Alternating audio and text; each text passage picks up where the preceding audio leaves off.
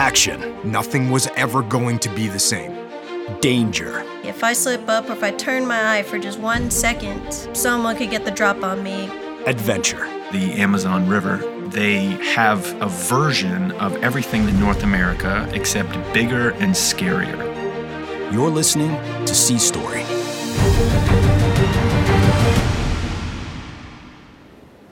Bonus episode, Splashdown. My name is Wes Chesser. I'm from Arlington, Virginia, and I'm a retired Navy frogman.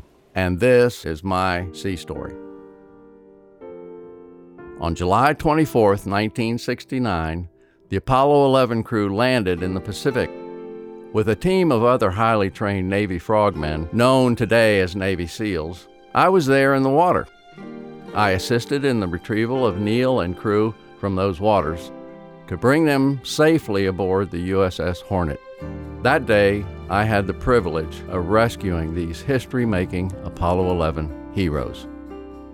The splashdown marked the completion of their mission and a profound victory for America and even the entire viewing world. But I remember it differently. I have to go back and talk about the decade of the 60s.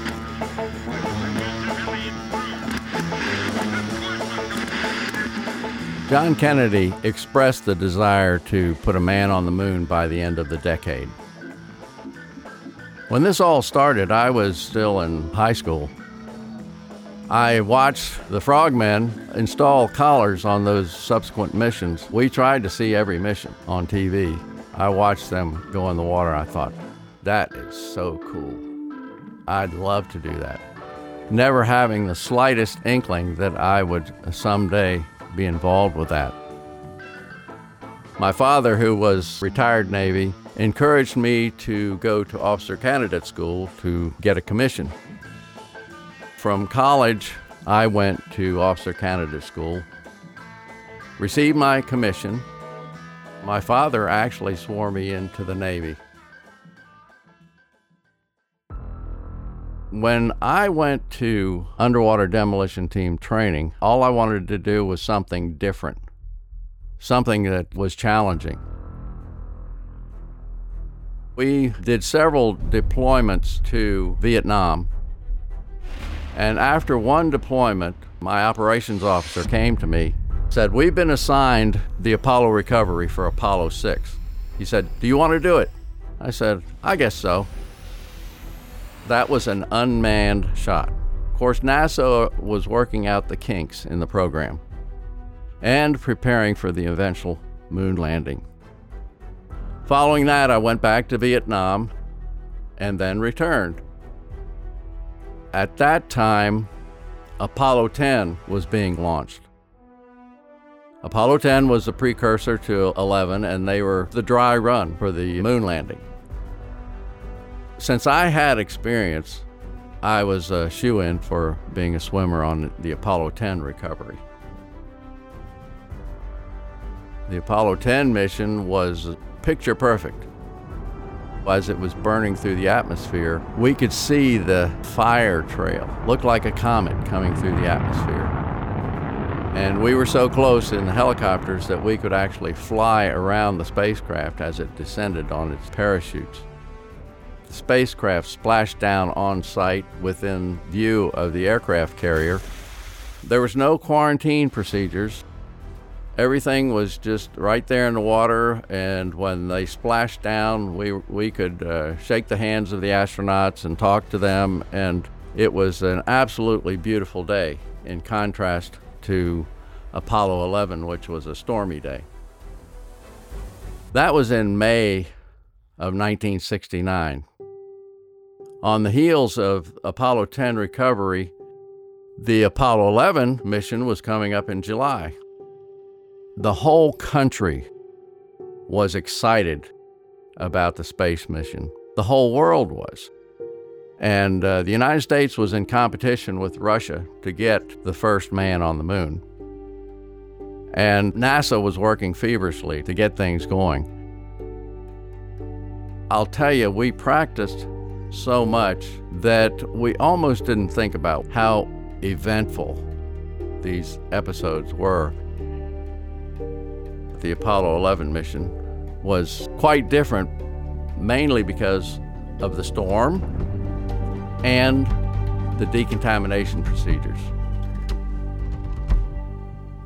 Apollo 11, this is the Launch Operations Manager. The launch team wishes you good luck and Godspeed. We were in the Pacific. We had been on site, on station, waiting for the splashdown of Apollo 11. And in that time, we had been rehearsing with the boilerplate that NASA had given us to practice on. We did day rehearsals, night rehearsals, good weather rehearsals, bad weather rehearsals. We were well rehearsed. When the time came for them to re-enter the atmosphere and splash down, it was decided that the weather at the original splashdown site was just too rough. So they moved the splashdown about 250 miles away from the original site. We were steaming on the Hornet through the night just trying to get there.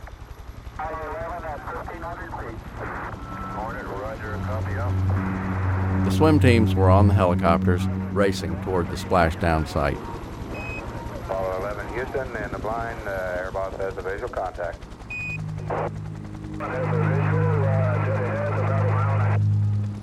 Hornet, roger. By the time we got there, Apollo 11, the spacecraft, had splashed down. The heat on the heat shield of that spacecraft was intense, and we had to be careful about how we came in contact with that. And to believe that all that fire and heat didn't destroy the astronauts was mind-boggling. There were some sharp edges where wires from the spacecraft were burned coming through the atmosphere, so we had to be careful of those. The spacecraft splashed down and had turned into stable 2 condition, which is upside down. This is Swim 1. The command module is in stable 2, over. Hornet, roger. That had to be righted with special inflation bladders on the spacecraft. Once the spacecraft was righted, then we went in the water. First swimmer jumped in and put on the sea anchor, which slows the progress of the spacecraft in the water due to wind. Once that's attached, 2 of us jumped in the water from the helicopter and attached a collar to stabilize the spacecraft and gave us something to stand on as we were working. And then 2 special rafts were attached to the collar. Now, this was quite a process. In previous Apollo missions, there was no concern about moon bugs that they could bring back. That became an issue, and they decided that the astronauts had to be decontaminated upon return. So that required a decontamination swimmer, and he was trained in all the procedures for decontamination. The astronauts put on their special suits, they were decontaminated, and then the hatch to the spacecraft was closed. The astronauts were raised one at a time into the helicopter, and when all 3 had been raised, they went to the Hornet. During that day, President Nixon was arriving to greet the astronauts. The whole ceremony was probably about an hour and a half. The swimmers, we were still with the spacecraft, and we were chopped liver. We were waiting until all the festivities and celebrations were over so that the aircraft carrier could come and retrieve the spacecraft. Of course, the aircraft carrier came, lifted the spacecraft, and then we boarded the Hornet ourselves.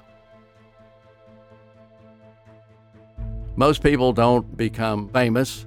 People tell me I'm famous, but I'm not. I'm not at all. I look at my father, who was a World War II veteran, and he was one of those silently famous men, somebody who I looked up to tremendously.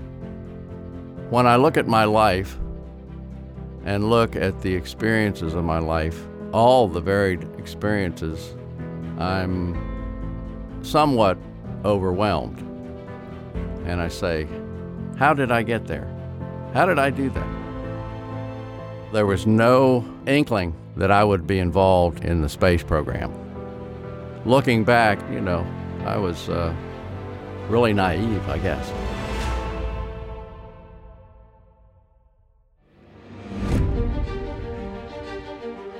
For more stories like mine, subscribe to Sea Story today.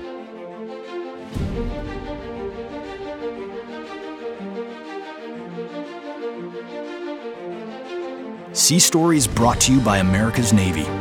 Learn more at Navy.com.